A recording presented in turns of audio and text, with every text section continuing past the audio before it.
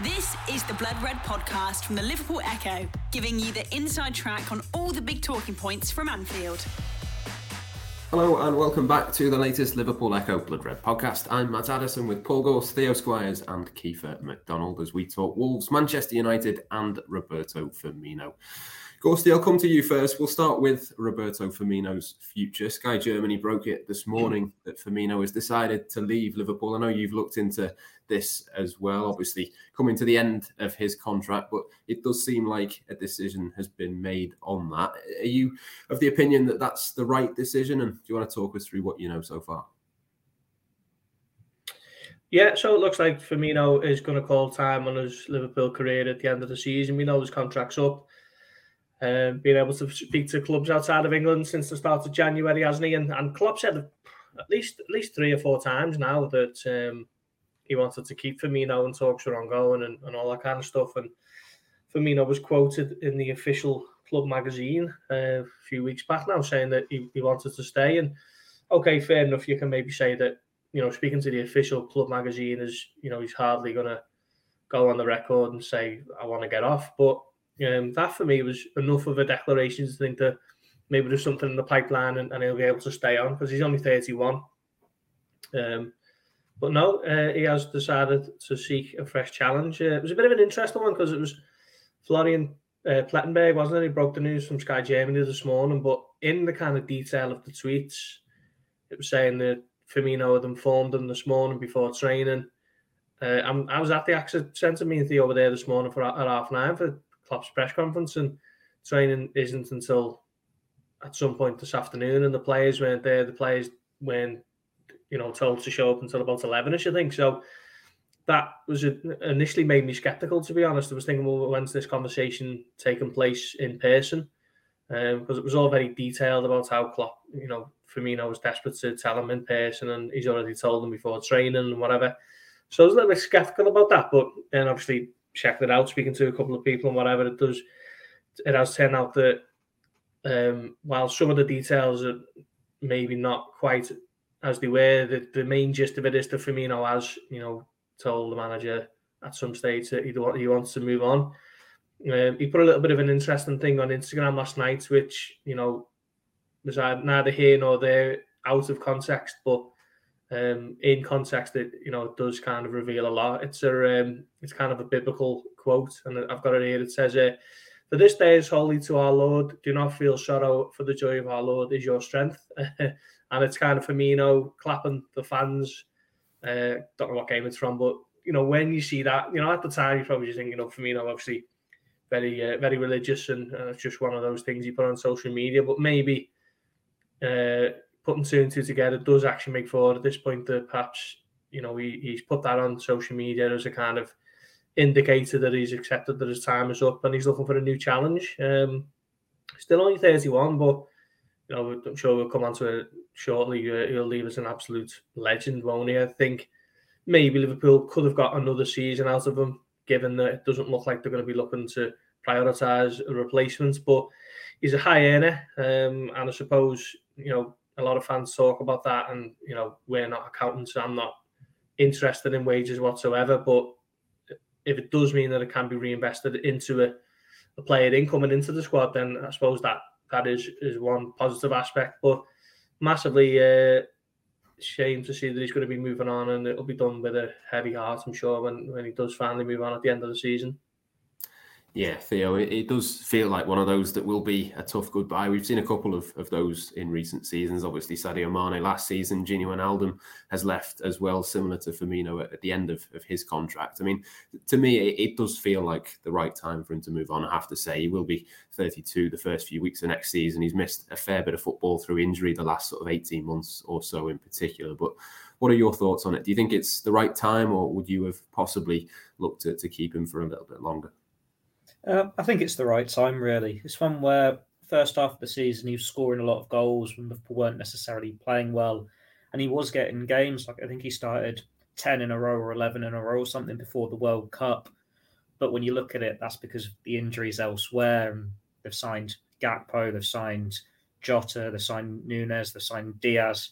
That's like £180 million worth of talent there to revamp the attack and to basically replace him in this long game. And it's one where you had him in a front three with Mane and Salah. Everything went around Firmino. He was who you built the Liverpool team around. But now it feels like if you want him in your team, you're having to move others around to accommodate him because he doesn't have the pace of others. He's not as versatile as the others. And they just offer that little bit more, shall we say. Like, I don't want to be too critical of him because he is a Liverpool legend and he has always made an impact. He just doesn't have the same attributes that these players are. And Liverpool going in this direction where it's more pace, it's more the power, and it's getting those goals. And while they've got Firmino, who's been so effective as the false nine, dropping deep, getting assists, scoring so many goals all the time, they've maybe tried to, or signing Núñez, that was a different sign of the number 9 they're going to have. Now putting Gakpo in that role, he's basically a taller, quicker version.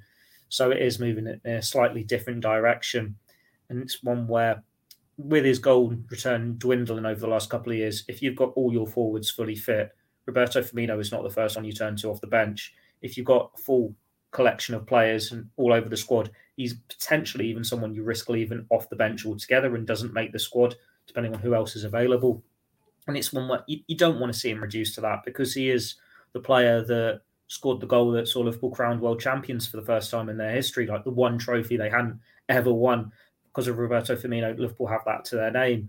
He's won Premier League, he's won Champions League, he's won every honour going. They will always sing about him long after he's gone. And hopefully when he hangs up his boots, we'll see him come back for a few of these Legends games because that's what he is, a Liverpool legend. But having the last couple of seasons under his belt where he's not played as much, the game time's only going to limit further. I've just done a piece now, and you think when Steven Gerrard left, he said it's because he was on the bench against Real Madrid at the Bernabeu. Now, when Liverpool go to the Bernabeu, Firmino's probably going to be on the bench there. But there are other games this season when you're thinking maybe that comes into his mind. Like he comes back from injury the same time as Diogo Jota, but it's Jota who's in the starting 11 despite being out for longer. It's Firmino who's on the bench waiting for the opportunity. He sees Gakpo come on ahead of him against Wolves and he only comes on the 89th minute. You know, Diaz is coming back in the next few weeks if they're lucky. That game time isn't going to increase unless there are injuries. Go and be a starter as well for Firmino. Maybe somewhere where it's not quite as fast-paced so he can play more games, get that goal count high again. He's a Liverpool legend. Hopefully wherever he goes next, he'll have a good 4 or 5 years and he can be a legend there as well. Yeah, it'll certainly be interesting to see where he ends up. But I do think there were a couple of clues really, Kiefer, in the fact that he was maybe going to move on. One is the fact that it came this late in the season and there's only 3 or 4 months left and we hadn't really heard anything. It's very, very rare that a player signs an extension at this point. And obviously the same goes for Keita and Oxlade-Chamberlain and others. But the other one as well is that Cody Gakpo has obviously come in and clearly has played a very similar sort of role, as Theo says, not entirely the same. It's a bit of an evolved version of what Roberto Firmino did for Liverpool. But it does kind of feel like they've been gearing up for this and it won't have maybe come as a surprise to Liverpool, even if it has to Liverpool fans. Yeah, absolutely. I think that January 1st date is pretty key when you get into the kind of last year of a player's contracts. Then obviously when you reach that kind of halfway mark of the season, they can, start negotiating with sides abroad. You feel like the writing is on the wall. Maybe, exceptional cases like James Milner, as we saw kind of last season and again this season, where you think, there's probably still a chance that they'll sign. But I think when you look at, Naby Keita, Oxlade-Chamberlain and obviously Firmino prior to today, you think, I think whilst the signs were there and as Gorsey says, there was comments made and in interviews and stuff where, from both Klopp and Firmino, where it did look like he was going to stay. I don't think it's, as you say, Matt, I don't think it's a massive surprise to anyone. And I think it is probably the right time as well. I think over the last 18 months, how kind of Liverpool have kind of brought the age group down of the forward line. Obviously, that famed trio of Mane, Firmino and Salah. Obviously, Salah will be the only one now who's going to remain at the club. But obviously, you've got Darwin Núñez, 23, Diaz, I think, 25, 26. You've got Diogo Jota, who's 25. So, slowly but surely, Liverpool have kind of brought that age down and kind of addressed that area within the squad. And I think, to be fair, without sitting on the fence, I think whilst it is the right time, I think, if they had given him another year, I think certainly prior to the World Cup, I don't think anyone would have had any complaints, really. I think, as Theo said, he scored a lot of goals.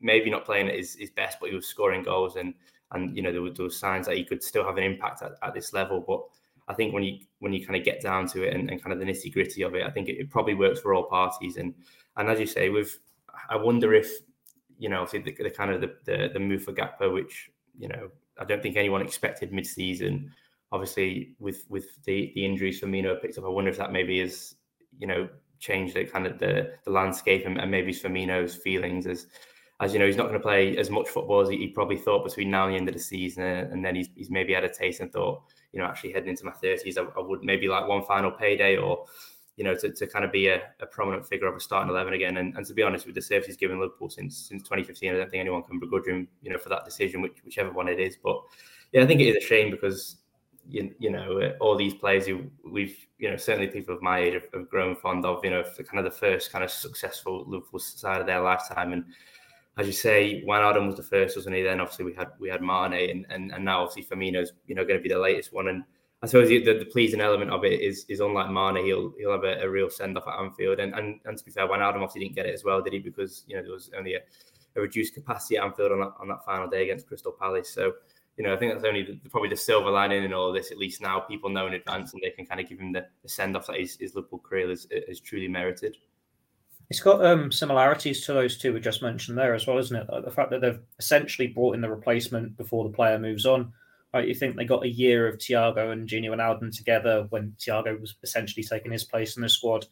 We got 6 months of Diaz being groomed as Mane's replacement, as he was being modelled as that striker for 6 months, and now we're going to get 6 months of Gakpo alongside Firmino before Firmino moves on.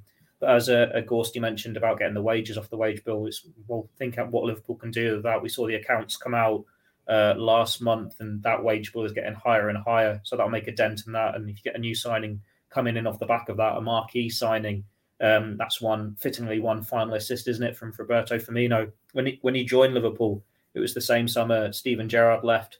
So it's not a direct passing of the baton from legend to legend, but if Firmino his departure opens the door for the next Liverpool legend to come in. I think Jurgen Klopp can be very happy with that. Yeah, I read your piece before, Gorsty, around the possibility of Roberto Firmino being replaced in the summer. The priorities, as you mentioned before, obviously lying elsewhere. The midfield is a big one. I wonder, is that the right thing? Do you think would you look to replace Roberto Firmino in the summer? Because I think it obviously would be nice to bring him in, but then you do think there is a long to-do list of other bits around the squad that they're going to have to do as well. Yeah, I think that's spot on. I think that was one of the reasons why I was leaning towards maybe a little year extension, because he's obviously a very useful player to have around. He's no busted flush. He's still only 31. As you say, he's not 32. Well, actually, me and him share the same birthday, which is a bit mad considering I'll be 4 years older than him when he turns 32. Crazy. So, seeing him leave, I just can't see Liverpool. I couldn't see Liverpool, making a move to bring in a replacement beforehand. And then when I kind of started asking around about it, the belief was that Liverpool are going to be looking to target other areas anyway. So it's essentially, I'd rather have them in the squad than not, if they're the options, and they seem to be that they are the only two options for Liverpool at the moment. So, I can see why, from a wage bill point of view, he was a high earner, and they were probably reluctant to have someone who's going to be way down the pecking order when everyone's fit and ready to go on such a high wage.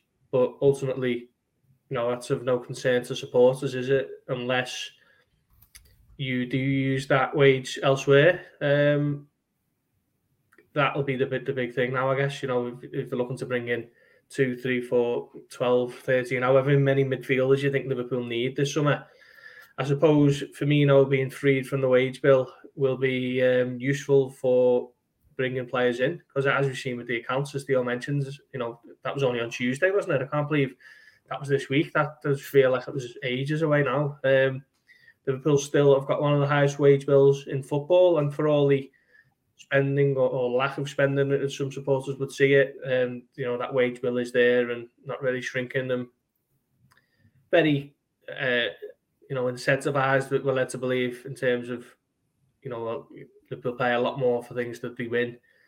So when you're winning, when you get into the Champions League final and you get 92 Premier League points and you win both domestic cups, that's one of the reasons why it does lean on the kind of high side. But as I say, if Firmino is to leave and there isn't going to be a replacement, then that kind of wage packet can't just be stashed away and held on the club's books. I think they've got to reinvest that into some of the big name players who they're looking at for the summer.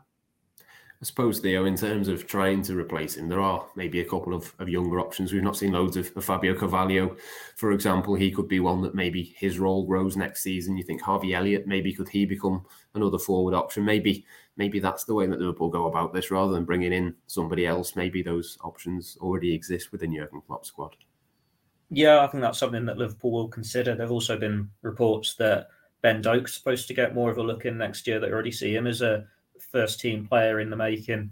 And when you look at Liverpool's attacking options, as I already said, Firmino's not versatile. He plays down the middle, and that's pretty much about it, whereas all the others can play in at least two positions, if not across all three.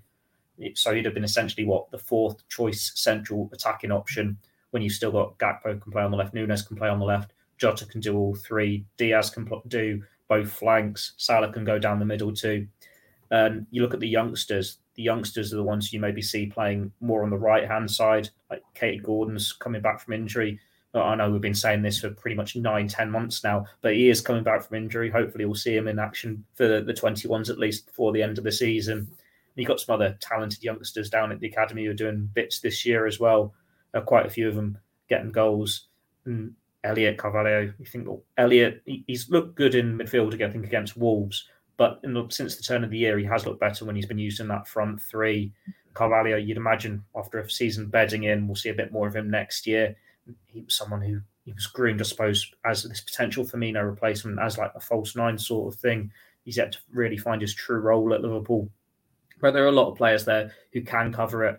And realistically, you don't want to actually need them that much. Like if Liverpool end up in the Europa League or the Europa Conference League, by all means, go to Malta or Cyprus or whatever and do a front three of Carvalho, Elliott and Doak or something like that. But if they're in the Champions League and going on all fronts, you want to see the main 4 or 5 competing for these places. So realistically, they don't necessarily need someone there to take a place unless there are injuries. But Salah's got a really good injury record. You're hoping Diaz and Jota, this is just a 1-year thing. They can shake that off. And then Gakpo and Nunes, a couple of knocks here and there maybe, but they can be players you can rely on in the future as well. Just before we move on then, Kiefer, is there a favourite Roberto Firmino moment that you can bring us? What's your sort of best bits from him? For me personally, I think that turn against Villarreal kind of sums up what it was about, but there's certainly a lot more to pick from as well. How long have we got? I think personally, my favourite one was after we beat Bayern at the Allianz in March 2019, and it was really good the way they did it over in Germany, as in like, you know, there was no segregation, like held back after the game kind of thing. It was kind of everyone just, you know, on their own accord could make it out of the ground, where, you know, usually you'd be held in a lock-in for 45 minutes or so, and by the time kind of everyone had kind of come out the away end, they just kind of congregated outside the stadium, and for must have been about 20 minutes, half an hour, everyone was just there chanting the Firmino song that had kind of got going in Paris earlier that season. So best in the world, his name is Roberto Firmino, and it was just going on for like 20-25 minutes. Liverpool obviously just put their place in the quarterfinals of the Champions League, and obviously kind of had that scratch of what happened in Kiev, and there was all this kind of momentum building, and that was just a real moment of like, obviously I know he didn't score that game, it was obviously Mane who stole the show, but that was one where it was like, you know, I mean, I saw someone tweet earlier that first line of his song just kind of says everything about him, you know, how loved he is and how adored. But in terms of individual moments, I think my favourite goal off the top of my head is, it's a bit of a rogue shout, but it's his one at Stoke in 2017. Purely just, I mean, I think Coutinho equalised into just a few minutes beforehand. I think it was a really young side they played that day. I think Ben Woodburn played and a few other players kind of that kind of ilk. And I think Liverpool go down, and then Coutinho gets one just after half time, and then there's the pyros going off just in front of the goal, and the ball drops to Firmino and he hits it on the volley and then takes his shirt off. And for me, that's always been my favourite Roberto Firmino goal. But I mean, there's so many other moments, and you know. Don't go into them, Kiva. We've still got a week with no Fulham game and then the international break. We'll do our Firmino podcast for them. But no, in terms, I know he hasn't scored in a final. I think everyone's kind of always said, you know, he kind of deserved that crowning moment. But I think in terms of, you know, not to discredit Salah or Mane, because obviously, you know, they're both excellent players in their own kind of way, and obviously been great servants during the time at the club. I think, you know, Firmino is obviously highly regarded as kind of the glue that kept that front three together. And I think it's fair to say if you took him out of that equation, would Liverpool have had the same success? And again, not to discredit the work of Salah, Mane and all the others, but I would highly doubt that Liverpool have been successful, and he's such a selfless player, such a brilliant player. So yeah, it will be a sad moment, but like I say, hopefully he can get the send off he deserves. Like Dan Kay used to say, he's the straw that mixes the drink, isn't he? I've got to weigh in with a little bit of Firmino favourite moments. I'm not just letting Kiefer have that one to himself. Off the top of my head, probably his winning goal in the Club World Cup, because that competition is weirdly kind of sneered at in England. Maybe that's a bit of a kind of insight into the insular view we have generally in this country. I don't know, but it's massive, isn't it? The Club World Cup certainly outside of Europe, outside of the Champions League, and particularly in South America. So for him to get the win in that one, and Liverpool to win it for the first ever time in their history, was probably certainly one of the ones that comes to the top of my head anyway when I think of Firmino. Unbelievable modern day great, Anfield legend. Everything you want to say about him, and I think Michael Edwards actually summed it up best when he said in his kind of open letter when it came out that he was leaving, people always ask me who my favourite player is, and I don't like to comment, but there's a reason my dog's called Bobby. Yeah, I think that sums it up pretty much perfectly, doesn't it? Probably, I think one of my favourite players. It's impossible to pick a favourite player of the modern era, isn't it? There's so many greats, but I think he does kind of epitomise what Jurgen Klopp's team has all been about. We will move on to Manchester United. I will let you have your say, Theo, as well. Both of the others have picked out their favourite Firmino moment. Do you want to jump in quickly with one of yours as well? No, I'm saving mine for the international break, and when that Fulham game doesn't happen, we can do a full podcast on Bobby then. I'm sure we will. All right, keep your powder dry then. I'll come to you instead on Manchester United, because if you'd have said to me that about a month ago Liverpool would go 4 league games without conceding a goal, they'd win 3 and they'd draw 1 of those, I think I would certainly have taken that heading into this one. It does feel a little bit different, doesn't it, compared to a few games ago. Obviously, this will be a bigger test. There's been Real Madrid in there as well, but what do you reckon heading into the weekend? Are you fairly confident that Liverpool can do something, or certainly a lot more confident, I would imagine, than you were a few weeks ago? Probably more confident than I was a few days ago, to be honest, never mind a few weeks. Having Konate back in that back four was huge in midweek, because it just felt a lot more comfortable for Liverpool. Gorsty and I were there at Anfield, and it's been a rare feeling this season, but it was one where it wasn't, are Liverpool going to score? Are they going to concede a sloppy first goal? It was, when are they going to score? Like, the crowd was really behind them. And they just had that self-belief back, that confidence back. And it's like, hello, this is what Liverpool won titles on, that attitude of, it doesn't matter what minute they score in, this goal is coming, this victory is coming. And Klopp had said in his pre-match press conference before that clean sheets are nice because it means you only need to win by like 1 goal, couple of goals. You're just hoping that with Konate back in that back four, there's a bit more solidity there. And I think we went through it after the game with me and Pat, and it's just like so many players played well. It wasn't a vintage performance from Liverpool by any means, but like, you can pick out Tsimikas' superb assist for the second goal. Nunes, he was so unlucky that his goal was chalked off. Jota's run for the disallowed goal. Salah's involved. Trent was back to his best. Fabinho was superb. 2 teenagers in midfield alongside him, just doing the business as well. Van Dijk, much more like it from him as well. It's like, this is what you want to see from Liverpool. And I think putting a few more performances like that between now and the end of the season, you fancy them to go the distance in the top 4 chase. But now it's the biggest test they've had to this side. Like, we saw how, I suppose, the Real Madrid team, the result damaged confidence a little bit against Crystal Palace. You're hoping that they can completely get out of the system, be confident, and leave a marker on Manchester United and damage their momentum. Like, they keep saying they're going for a quadruple. No, you're not, boys. You're not winning that Premier League title. You're getting whatever you called our Mickey Mouse treble all those years ago at absolute best. So stop there, winning run in its tracks, and get yourself a bit closer to the top 4. That'll be the perfect day for Liverpool. But you need them to build on Wolves. The signs are there, but it's slow progress. And that's what Klopp said earlier this season as well. It's just those small steps, and keep putting a few of them together. Might have a happy ending come May. I think, Orsty, it is that sort of solidity that we've seen a bit more from Liverpool recently. Fabinho, Jurgen Klopp was talking about earlier. Van Dijk was excellent. Konate as well. It kind of feels like when you've got a solid base, Liverpool have got so many good attackers that they probably will score at some point, but keep a clean sheet first and see where you go from there. Yeah, it's no surprise to me that Liverpool have kept, to 3 clean sheets with Van Dijk back in the team. Obviously, they kept one against Everton when he was on the bench, but they had, with respect to him, it was just Ellis Sims kind of up front, very isolated, wasn't it? It was quite comfortable for Liverpool from that perspective. But just having Van Dijk back on the team is huge. He's set such remarkably high standards that when he's not at those levels, people almost dismiss him and try to pretend that he's still one of the absolute very best centre-backs in world football, and he is, undoubtedly.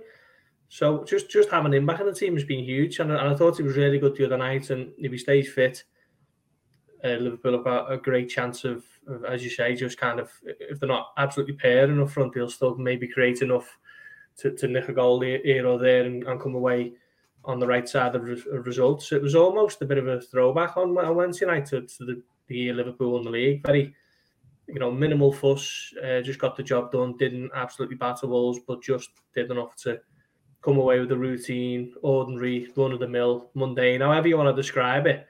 But it was quite welcome in the fact that Liverpool just haven't been able to do that at all season. So for it to happen, it's kind of like, Liverpool will take that and they'll move on, and 3 more points in the bag, and they look ahead to more, high-profile, glamorous fixtures on the horizon, like Sunday. So I think just having Van Dijk back in there is huge.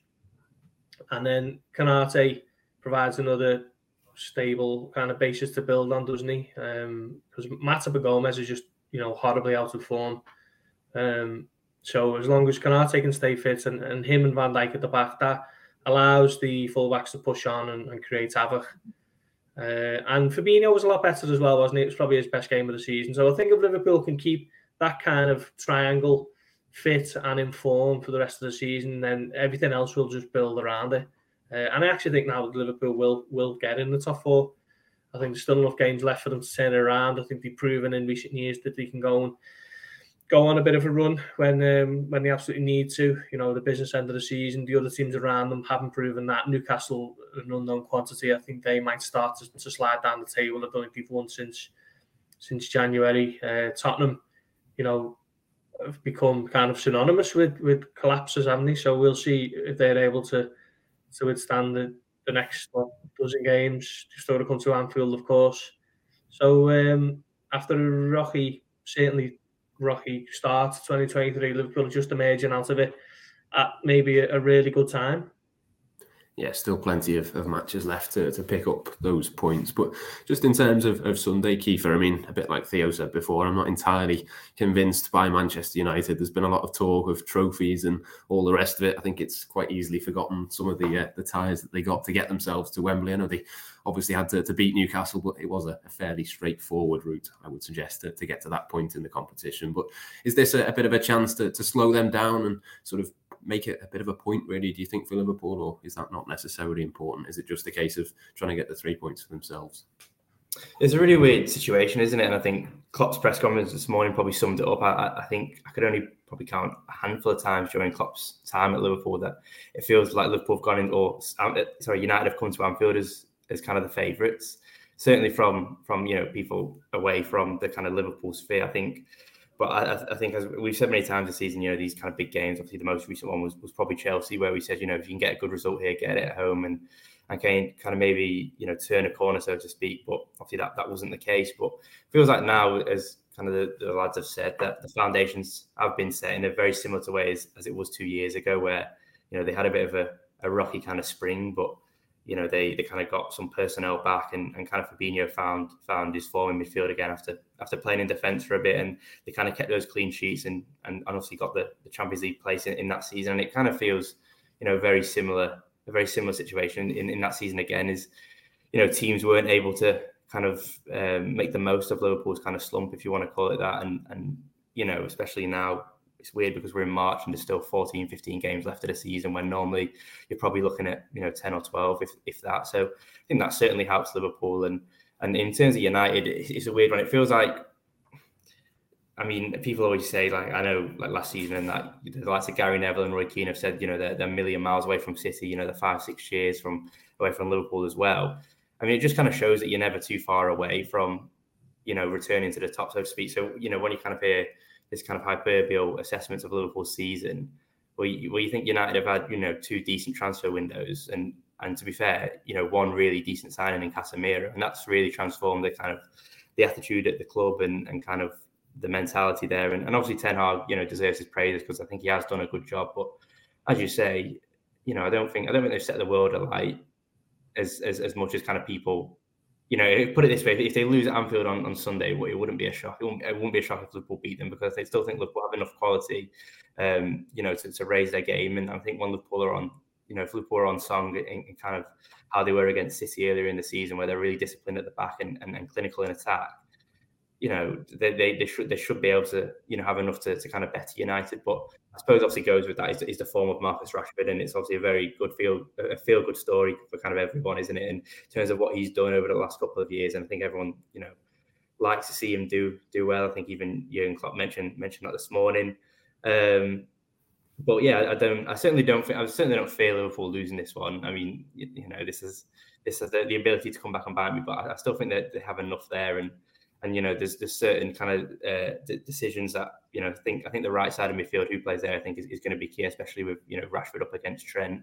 I think that's really key, and obviously we'll get onto team selections later, but I think it could be one for for Henderson to kind of come back in and start that one. But yeah, I do fancy Liverpool. I just think we obviously we had the game against City earlier in the year, but I think Anfield has been crying out for a big performance. I know we got the first half against, or the first 20 minutes against Real Madrid, but it feels like there really needs to be like a big Anfield statement, this year, and maybe this is the one. And I think, as good as United have been, it might kind of, as you say, slow them down and take a bit of momentum out of what they're doing and the so-called quadruple chase that they're supposedly on at the moment. Yeah, it certainly does feel like a big occasion. Marcus Rashford, the big danger man, Ghosty. I know you've been speaking to Trent Alexander-Arnold this week. I'm sure it'll be a big game for him. I think if Liverpool are to keep Marcus Rashford quiet, and it will be have to be a big performance that comes from Trent. Yeah, it will, but I think maybe the best way of keeping him quiet is for Liverpool to dominate the ball and for Trent to do his best work in United's half. 1v1, it'll be very difficult to stop Rashford. I think most fullbacks would struggle to do that. He's one of the form players of Europe. Certainly this calendar year or since the World Cup ended. So he'll need some help from Ibou Konate on that side of the pitch, I think. But I think, whenever Klopp's asked specifically about danger men for the other team, he always kind of comes back to the point of, well, if they deny them the supply line and Liverpool keep the ball, then the player by extension is going to have a quiet game. So I think that'll be Liverpool's way of going about it. I don't think they're going to make any special reservations for Rashford in terms of, telling Alexander-Arnold to sit on the halfway line and not go over it. I think they'll just encourage them to play the game as normal as possible. I think Liverpool are in a much stronger position for this game than they were at the start of the season in August, when they'd struggled to get going in the early couple of weeks. So I think that's going to be a fascinating battle. But similarly, for all the talk of Marcus Rashford, instilling fear into defenders, Mohamed Salah down the other end is going to do the exact same with whoever's a left back for United. I thought it was interesting actually that in the Carabao Cup final, Ten Hag brought off Diogo Dalot, didn't he, for Aaron Wan-Bissaka at half time. I think that was the tactical change because Sam Maximin was basically getting a free run and causing all kinds of havoc. So it'll be interesting to see what right back he goes with, actually, because obviously down Liverpool's left, you're expecting Darwin Núñez to start, and he's just got so much pace and power. He'll worry any fullback, wouldn't he? So that'll be an interesting battle, whoever United line up with. But all over the pitch, there's going to be little individual battles to could decide the game, and it's going to be a fascinating one. It's not going to be quite as comfortable as it was in April for Liverpool, and they won 4-0. That was the sorriest Manchester United team I think I've ever seen. Probably will ever see, in all honesty. They were that bad. But I'm not sure I'm quite having United as this totally transformed team at the moment. I keep hearing the quadruple. I probably heard the quadruple talk this week more than I ever heard about Liverpool, and I wrote it most weeks when Liverpool were going for it. And it's been quietly being put to the side that it's only the Europa League as well and it's not the Champions League. But I don't think they're going to win the Premier League, are they? They maybe could win the Europa League, could win the FA Cup. But I don't know whether I'm quite having them as this team transformed at the moment. They've obviously had a really good season, but they were amazing from the doldrums, weren't they, really, with the Ralph Rangnick era. So, maybe it's a good time for Liverpool to put them back in the box on Sunday. They're 11 points off off Arsenal, for goodness sake, and like 6 off City. Like, if anyone's toppling Arsenal, it's City, because it's what City do. But Liverpool had 2 seasons where they've lost out on the title by a point. So that they know the danger of Man City in these title races when you get to this end of the season. If any United fan genuinely thinks they're going to topple both of them and finish top, they're deluded. Yes, absolutely. Liverpool are closer to United than United are to Arsenal, which probably sums up the state of the title race. It should certainly be an interesting battle on Sunday. So let's move on and pick our teams for that game. I suppose the goalkeeper and the back four, Ghosty, is probably fairly easy to select. There'll be one change, I would imagine, from midweek. Andy Robertson comes back in. Yeah, spot on. I think it's crucial now for Konate to get a really strong, solid run of games behind him, because he's barely played all season, has he? So yeah, the one change for me, Robertson on the left. Yep, absolutely. I'm going to assume that is the case for Kiefer and for Theo as well, but do shout up if it's not, and we'll move on to the midfield. Theo, I'll come to you first on this one. What do you reckon in the centre of the pitch? It's a difficult one in the midfield, because there's an argument that you go for more experience and you put Jordan Henderson in there. You want a captain's performance from him, but he's not really finding form the same way Fabinho is. So I'd be tempted to just leave it as it is. It was a bold call for Klopp to go Bajcetic and Elliott either side of Fabinho in midweek, and obviously United's a much more daunting prospect than Wolves, but both of them did well. And when you've got 5 substitutes, if it's not working, you can always take one of them off at half-time and throw Henderson on there. But they're playing well. They've got the jerseys, rightly so. And in this season where it's not necessarily gone to plan for Liverpool, you might as well look to the future, and those two are going to be Liverpool's future one way or another. So I'd leave it as it is, but I wouldn't be surprised if he did go for a more experienced head. Yeah, I think I'm going to go with Jordan Henderson. I think he'll probably come in for Harvey Elliott, and that probably is the best balance that we've seen for a few weeks, really. I think Stefan Bajcetic will definitely be in there, which probably sums up his performances, Kiefer, over the last few weeks. Is that the same 3 for you, or any changes among that? No, I've gone for Fabinho and Bajcetic keeping their place, and then, obviously no discredit to Elliott. Obviously had a good game the other night, but I think it's just that kind of experience. You're up against Casemiro, who's a 5 times Champions League winner. I just think, Henderson's been there, he's done it, he's got the T-shirt. I just think it is a massive game, and obviously, Bajcetic. He's lost 2 Champions League finals against Casemiro. Is that the T-shirt you want? Well, you've trumped me there, Theo, but he's certainly got enough appearances in his career and enough experiences, and I'm sure Elliott's time will come. But in terms of Bajcetic, as you say, Matt, it kind of just sums up his rise over the past 6, 7, 8 weeks, and it's probably not even his biggest game of the season. Obviously, he's already started against Real Madrid, so there's no reason why he. I know he was potentially at fault. Not at fault, but he could have maybe prevented the 4th or 5th goal, but. He's certainly kind of held his own in those kind of battles already. So there's no reason why you wouldn't take him out. But as I go the other way to what Theo says, I wouldn't be surprised if you went with Elliott and Bajcetic at the same time. And that's not me sitting on the fence here. I just think, getting legs around Fabinho obviously clearly has helped him in when we've seen kind of, performances here or there where he's looked like getting back to himself. And I just think, if you kind of get those two, and, it depends what approach he goes. So I think if he wants Liverpool to kind of have the ball and kind of make United work for, obviously Henderson will be there. But if he's expecting United to come and sit in deep, then he might go for the 2 young lads just to kind of get in their faces, bring that energy. And as Theo says, you've got 5 subs, so it's not exactly detrimental if you need to change one at half time, or bring on that Henderson and his T-shirts that says to kind of go up against Casemiro. So. Yeah, but my first choice would be I think Henderson on the right. Yes, Stefan Bajcetic, I think, is almost a certainty to start. Ghosty, Henderson for you as well, or which way would you be going with it? Yeah, Henderson, Bajcetic, and Fabinho. No slight on Elliott at all. I thought he played well the other night. He's probably the one Liverpool midfielder who's prepared to get into the box, isn't he? We've seen that 3 or 4 times. On Wednesday, and he's actually got his arm up for the second goal. He wants that one from Kostas Tsimikas as well. But I just think a little bit more solidity, hard running, all the kind of physical aspects that Henderson gives you, that you kind of accept that Harvey Elliott doesn't give you. He's a lot more tactical based player, isn't he? So, no, as I say, no slight on him, but Henderson in alongside Stefan Bajcetic just become a Liverpool first team player now, hasn't he? I think. Yeah, arguably the most informed midfielder that they've got at the moment. I'll stick with you as well, Gorsty, for the forward three. I think we probably know 2 out of the 3, and then maybe a decision to play either Jota or Gakpo through the middle, I'd say.